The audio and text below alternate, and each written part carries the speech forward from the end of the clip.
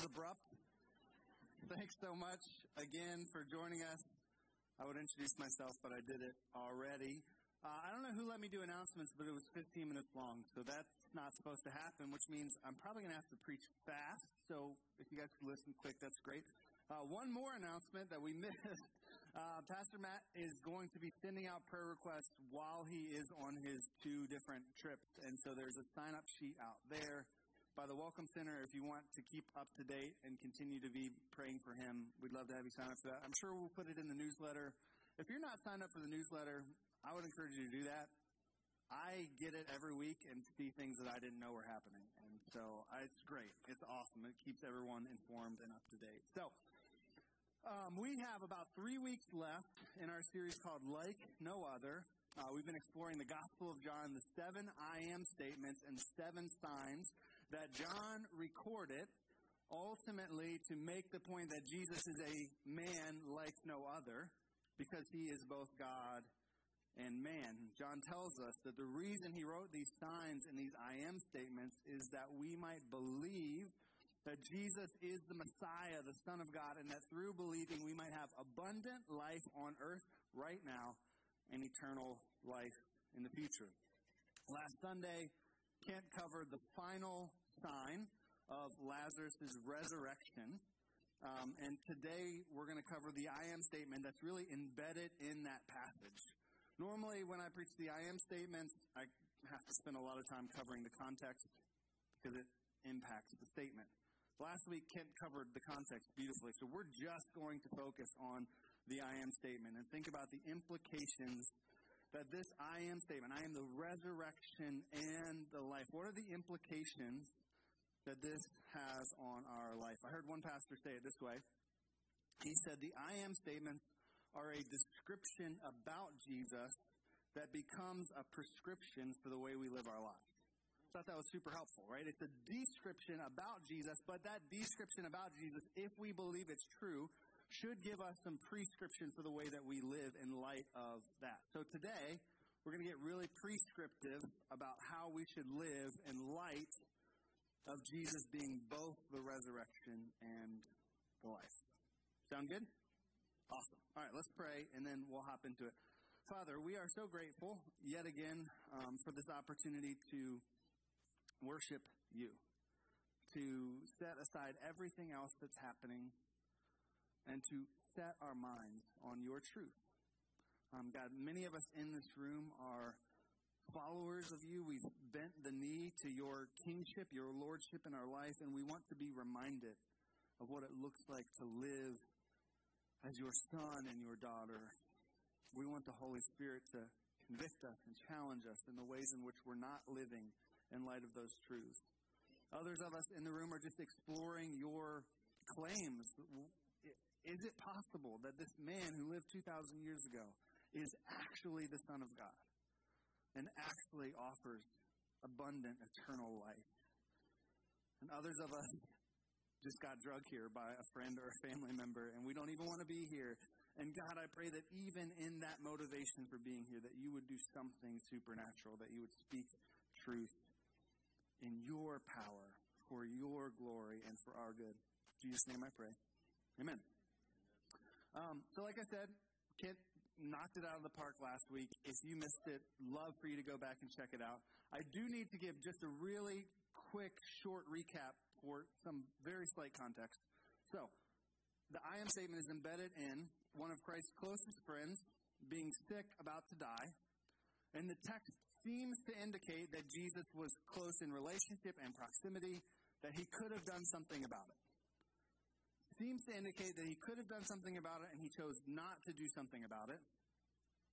And after his friend passes away, he returns to the spot where the death has happened to mourn the loss of his friend.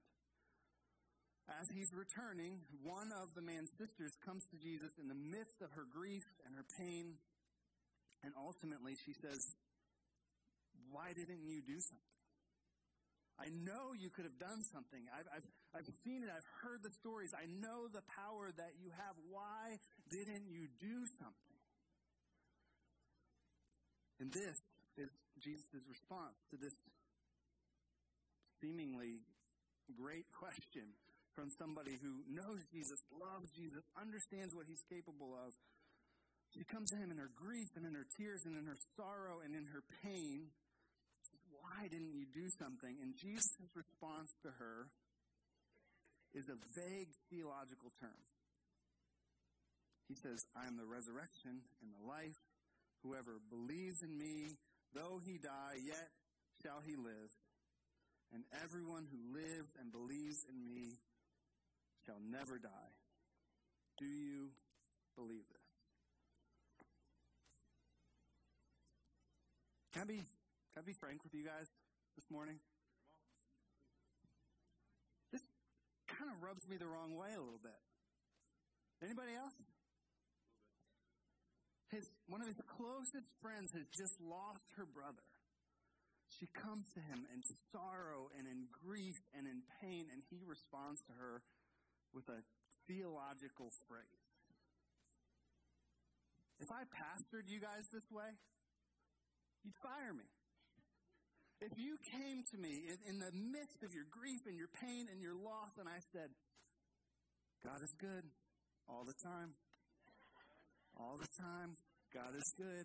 Right? Like, you would be like, what do we pay you for? This is not what I came here for. So there's tension here, right? And I think I'm going to give Jesus a pass in this situation. I know, very gracious of me, right?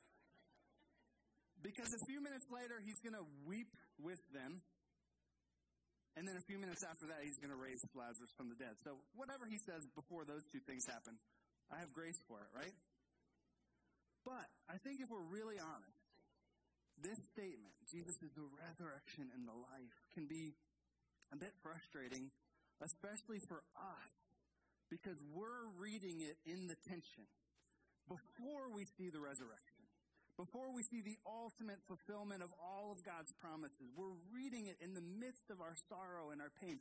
Many of you come here in the room today with difficulty and with pain, and you read on the pages of Scripture, I am the resurrection and the life. How are we supposed to interact with this?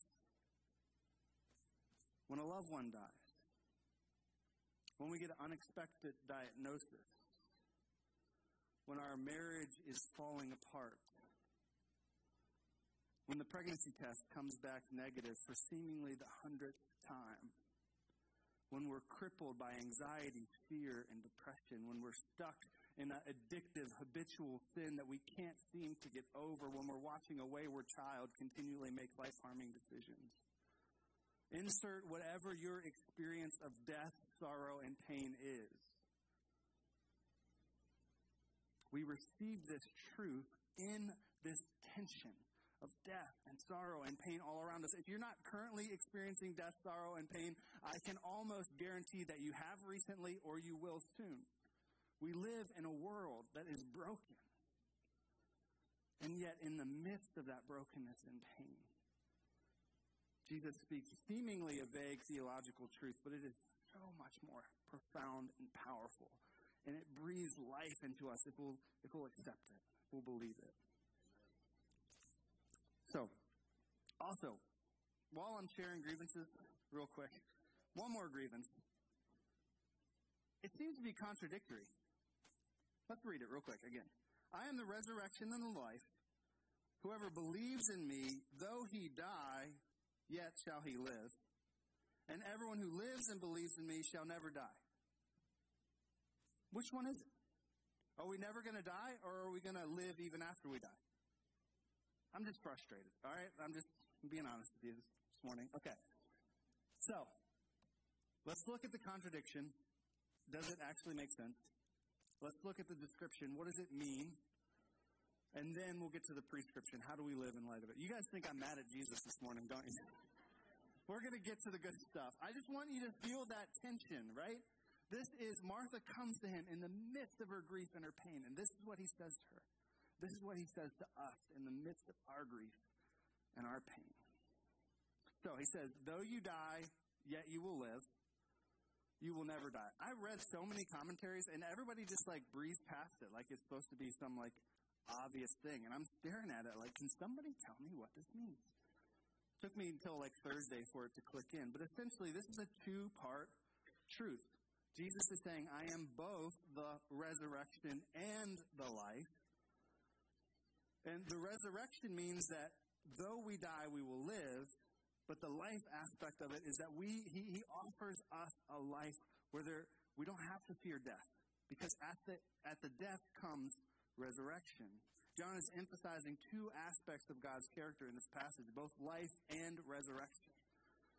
We will experience death, sorrow, and pain in this life, yet if we live and believe in him, we can experience an abundant life in the midst of our pain. It's the peace that passes understanding. It's the joy in the midst of sorrow. It's the hope for resurrection in the midst of death. Although on the surface it seems to be a contradiction, I think it's just truths held in tension. Theologians call this tension already, not yet. We can experience aspects of the resurrection life now already, and yet there are certain aspects of the promises of God, of the promises of Jesus in our lives that we won't experience until his second coming. We hold these truths in tension, which is why we get really annoyed with Christians who just like slap the bumper stickers on the back, right? Like, God is good all the time. It's like, no, like there's tension here. This is difficult. So, not a contradiction, but definitely a tension. The I am statement here emphasizes the eternality of God's character. Remember when we talked about what I am means? It's all about God's character from beginning to end, that he was, is, and always will be resurrection and life. Let's unpack those a little bit. First, life. The first two chapters of the Bible show us the type of life that God created us for. This is Garden of Eden, right? Like this shows us God's intention for life. That we are in perfect harmony with one another and with God and with his creation. There's no tears, there's no sorrow, there's no pain, there's no death. Life as it was intended to be. God was, is, and always will be about that kind of life. But, unfortunately, because of us, he is also resurrection. Because the need for resurrection comes on the other side of Adam and Eve's sin, of their failure, of their decision to not trust God, and ultimately to desire for themselves a different type of life. A type of life that, if we're honest, results not in life, but in death. See, apart from sin entering the world, Christ's statement would simply be, I am the life. But we got involved. Sin got involved. And because sin got involved, Jesus was, is, and always will be the resurrection and the life. Now, you might be thinking, because I was thinking, pushback time. If God is all-powerful and God is all-knowing and death was not a part of his desire, then why did he allow it to happen in the first place? Fair question, right? Ultimately, I think it's because God is not only all-knowing and all-powerful, but God is all-loving. So he does not force Adam and Eve to trust him.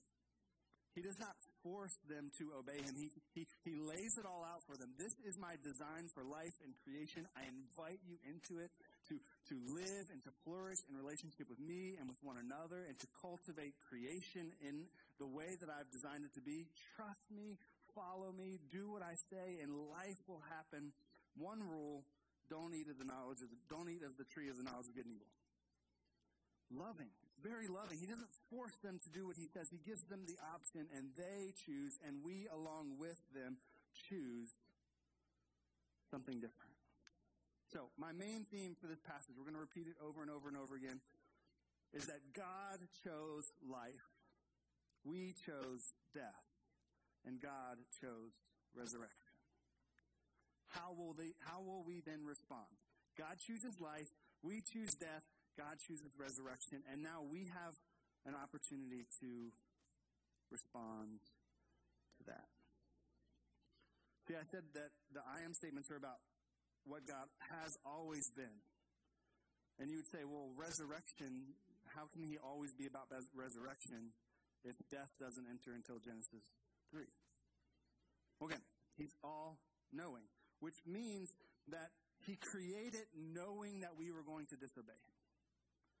Jesus created us knowing that his sacrificial death would be required for our redemption, forgiveness, and resurrection.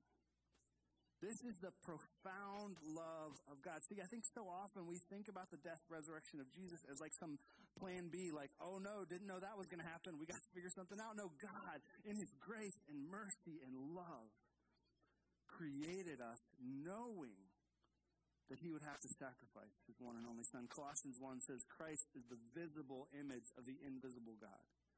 He existed before anything was created, and he is supreme over all creation. For through him, God created everything in the heavenly realms and on earth. He made things we can see and things we can't see, such as thrones, kingdoms, and rulers, and authorities in the unseen world. Everything was created through him and for him. He existed, Jesus existed before anything else, and he holds all creation together. He's the head of the church. He is the beginning, supreme over all who rise from the dead, so he is first in everything. For God in all his fullness was pleased to live in Christ. And through him, God reconciled everything to himself. He made peace with everything in heaven and on earth by means of Christ's blood on the cross. Jesus is the resurrection and the life. He is, was, and will always be about life and about resurrection. We make the choice to pursue death, destruction, sorrow, pain.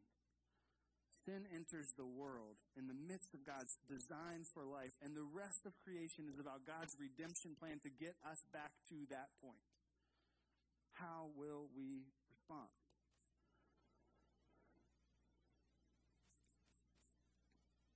What will we choose to do in light of this tension?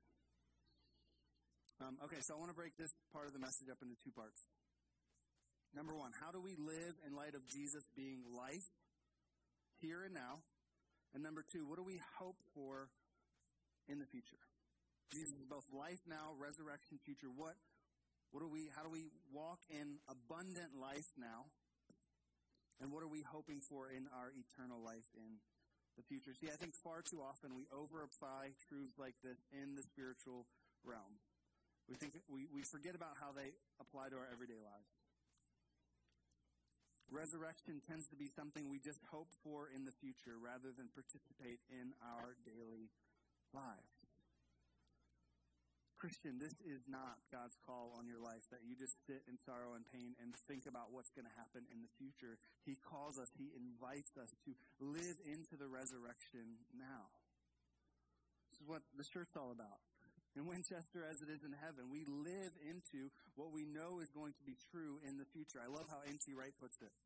He says, the work of salvation in its fullest sense is about whole human beings, not merely souls. About the present, not simply the future. About what God does in and for us. So Jesus being the resurrection and the life has future implications, but it also has implications for our life today. It's this tension, already, not yet. Are we living in light of Jesus being the resurrection today? Or are we just hoping and waiting for the future to come? Okay. 3 main areas that we experience death in light of sin. First is physical. Everybody dies. We're on track with that?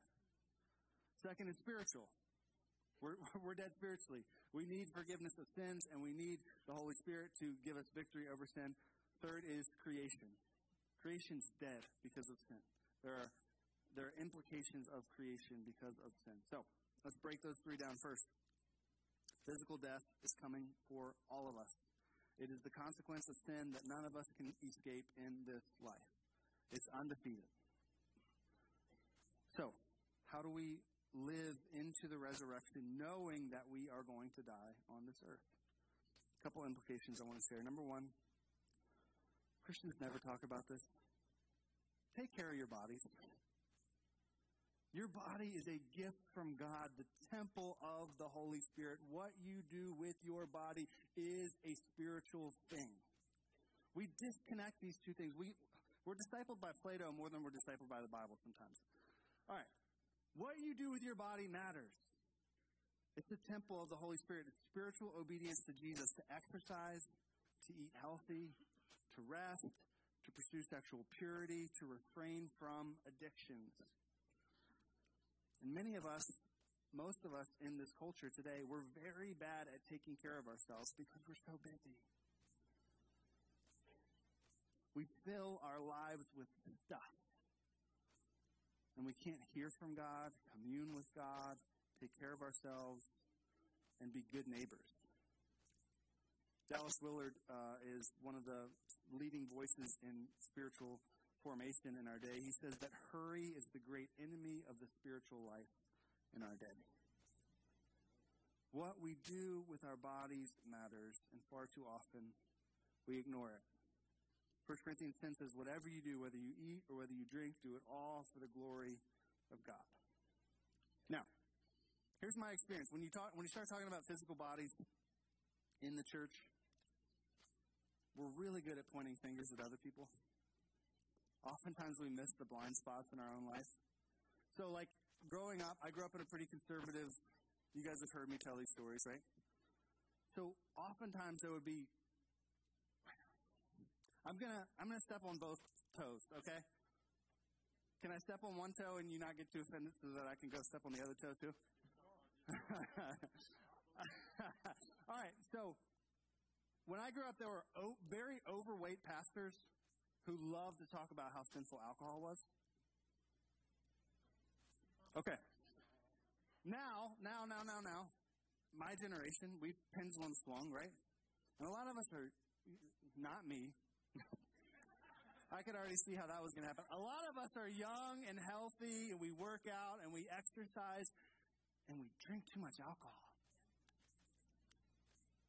So we're really good at, like, pointing fingers at people who don't, like, oh, that guy's, he always talks about alcohol, but look at how much macaroni and cheese is on his plate. It's like, yeah, dude, you work out, but how many beers did you have last night? Okay, like, all right. Sorry, this is getting out of hand quick. Take care of your bodies.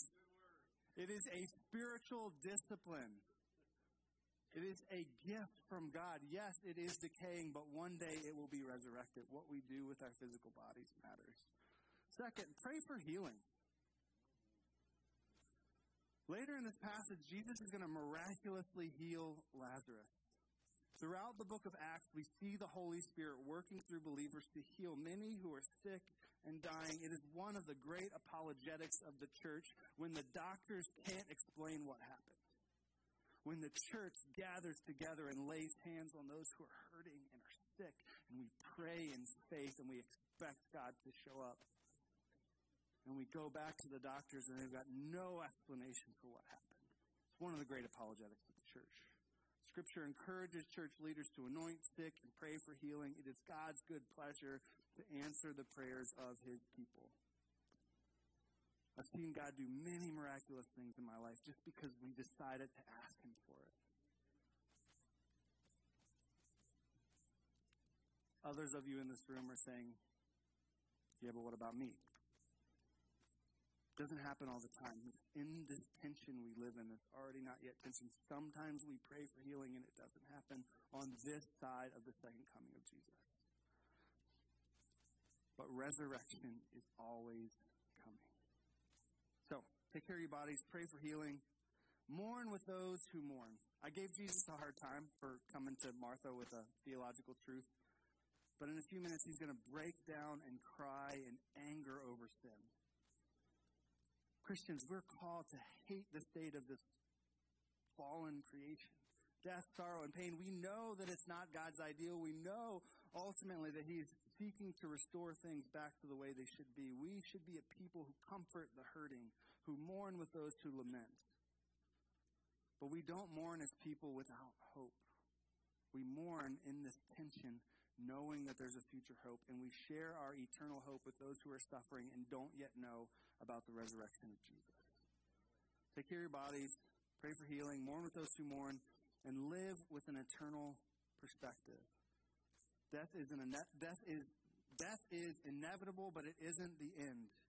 Jesus is both the resurrection and the life. As a pastor, I regularly interact with people who are not religious at all until someone they love dies. And then they start to think about eternity. And then they start to think about what's going on. And I just encourage you, death is coming for all of us. Don't start thinking about eternity when it happens. Start thinking about eternity now. As followers of Jesus, we should be regularly living and investing in the things that matter in eternity.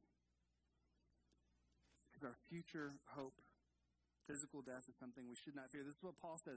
He says, to live is Christ and to die is gain. Because Paul's eternal perspective, he was untouchable. The Romans were doing everything they could. The Romans and the Pharisees, they were doing everything they could to shut him down. They're like, hey, stop preaching Jesus. We're going to put you in jail. He's like, fine, I'll sing hymns and share the gospel with the soldiers that are guarding me. They're like, fine, well, then we'll kill you. And he's like, okay, good, sweet, let's do that instead. That sounds better, right? If we live with this eternal perspective, we're untouchable. In the midst of sorrow and pain and difficulty, we focus on what's to come. We know the hope we have for the future. Paul writes this in Philippians, always be full of the joy of the Lord. I say it again, rejoice. Let everyone see that you are considerate in all you do. Remember, the Lord is coming soon. Don't worry about anything. Instead, pray about everything. Tell God what you need and thank him for all he has done. Then you will experience God's peace, which exceeds anything we can understand. His peace will guard your hearts and minds as you live in Christ. God chose life. We chose death. God chooses resurrection. How will we respond? So we got physical death, spiritual death. We are born with desires that lead us away from God's plan. Sin not only kills us physically, but it also kills us spiritually. But thanks be to God that Christ has purchased victory for us by faith, giving us the Spirit of God that allows us to have victory over sin and death. This is what Romans 6 says. Since we have been united with him in his death, we will also be raised to life as he was. We know that our old sinful selves were crucified with Christ so that sin might lose its power in our lives. Here's my question. I talked about things that are true spiritually and whether or not they actually have impact in our lives. Many of us are followers of Jesus. We have united ourselves with Christ's death. We've been crucified. Are we living as if sin no longer has power in our lives? Are we living into that truth here and now? Or are we just waiting for God to come back and fix everything? Now we have the opportunity to put sin to death in our life, to live into the resurrection of Jesus. We are no longer slaves to sin. For when we died with Christ, we were set free from the power of sin. And since we died with Christ, we know we will also live with him. We are sure of this because Christ was raised from the dead. Notice how all of this is focused on the resurrection. He will never die again. Death no longer has any power over him. When he died once to break the power of sin, but now that he lives for the glory of God. So you also should consider yourselves to be dead to the power of sin and alive to God through Jesus Christ our Lord. Again, practical implications. Do not let sin control the way you live. Don't give in to the sinful desires. Don't let any part of your body become an instrument of evil to serve sin. Instead, give yourselves completely to God. For you were dead, but now you have been given new life. So use your whole body as an instrument to do what is right for the glory of God. And a shorter summary of the same truth, 1 Corinthians 15, for sin is the sting that results in death, and the law gives sin its power. But thanks be to God, he gives us victory over sin and death through our Lord Jesus Christ. Don't let sin have victory in your life. Present yourselves to God. Die to your old self. Receive forgiveness and new life. Practice that I've been coming back to recently is the Lord's Prayer. It's such a good reminder of truths that we know to be true. I've been every morning praying, God, forgive me of my trespasses. And then listing them all out. We all know how many there are. And help me to forgive those who have sinned against me. And then heaven knows I have a list of those people, right? So, Lord, forgive me and help me to forgive those. And lead me not into temptation, but deliver me from the evil one. Just that reminder every morning. God, temptation will come today. And there is an evil one that is seeking to lead me down paths of destruction today. Every day, remind yourself of that and be on guard. And by the power of the Holy Spirit, set your mind on things that are above and allow God to transform you from the inside out. God chose life. We chose death. God chose resurrection. How will we respond? All right, I'm going to finish quick, I promise. Last one, natural death. Creation. Creation mourns the impact of sin on its being. Not only do our bodies and our souls feel the effects of sin and death, so does creation. Romans says that all creation groans in eager anticipation of Christ's return. Do we groan with it? Do we eagerly await a day when Christ will create a new heaven and a new earth? Scripture says that one day the glory of the Lord will fill the earth like the water covers the sea. How we interact with God's creation matters. Do not disconnect your spiritual life from the physical world. Again, churches don't talk about this, right? Don't litter. Recycle. Pretty basic, right? It's a spiritual offering to God to take care of the creation that He has given us.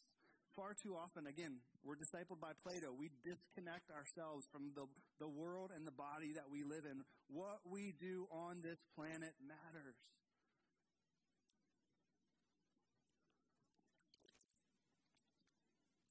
I don't have time for that. All right. God chose life. We chose death. God chose resurrection. How will we respond? All right, so those are some general, really practical ways for us to live in response to the resurrection, or live in response to Jesus being the life. But now, what are we hoping for in Jesus being the resurrection? This part's really short, I promise. First, natural death. At the second coming, Christ will put to death physical death. This pun is good, right? He will put to death physical death once and for all. We read this earlier. We're going to read it again because it's so powerful. Revelation 21. Then John saw a new heaven and a new earth, for the old heaven and the old earth had disappeared, and the sea was also gone. And we saw a holy city, the new Jerusalem, coming down from God out of heaven like a bride beautifully dressed for her husband. And I heard a loud shout from the throne saying, Lord, God's home is now among His people. He will live with them, and they will be His people. God Himself will be with them. He will wipe away every tear from their eyes. There will be no more death, sorrow, crying, or pain. All of these things are gone forever. This is the truth that we hold to in the midst of the tension of our broken world. This is what we hope for in great anticipation. The end of death, sorrow, and pain once and for all. Jesus is, was, and will always be the resurrection and the life. We await a day when there is no more sorrow, crying, tears, pain. Spiritual. The new heaven and the new earth will be filled with people who have bowed the knee of allegiance to Jesus as King. There will be no more possibility for sin. This is what makes it different from the Garden of Eden. In the Garden of Eden, there was always opportunity for someone to decide not to follow God. In the new heaven and the new earth, it will be filled with people who have already submitted their life to allegiance to Jesus. There will be no sin for all of eternity. We will experience the return to the Garden of Eden life without the possibility of sin. God chose life. We chose death. God chose resurrection. How will we respond? All right, creation. Creation is going to be restored to its original content. No more tornadoes, hurricanes, earthquakes, volcanoes. Creation will no longer experience the pain of death and sin. Isaiah puts it this way. In that day, the wolf and the lamb will live together. The leopard will lie down with the baby goat. The calf and the yearling will be safe with the lion, and a little child will lead them all. The cow will graze near the bear. The cub and the calf will lie down together. The lion will eat hay like a cow. The baby will play safely near the hole of a cobra. Yes, the little child will put its hand in the nest of deadly snakes without harm. Don't get any ideas. Somebody's going to bring snakes to the worship team next week. All right.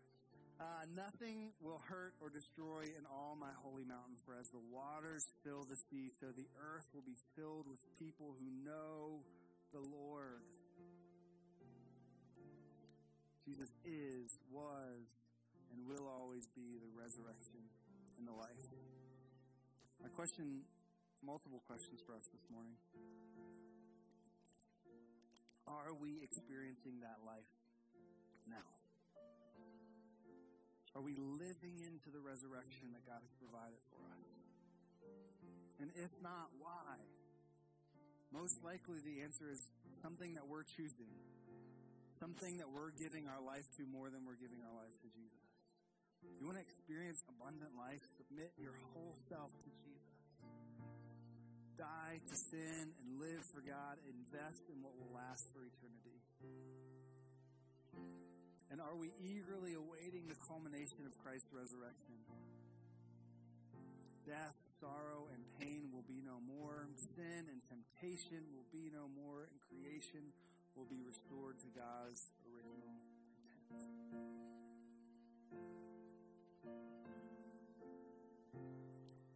No matter what level of death, sorrow, or pain you have, are, or will experience soon. No matter what habitual sin you can't seem to break, Jesus is the resurrection and the life. Victory, freedom, and peace are available for those who choose to walk in it with eager anticipation for Christ's return. God chose life. We chose death. God chose resurrection. How will we respond? Let's pray.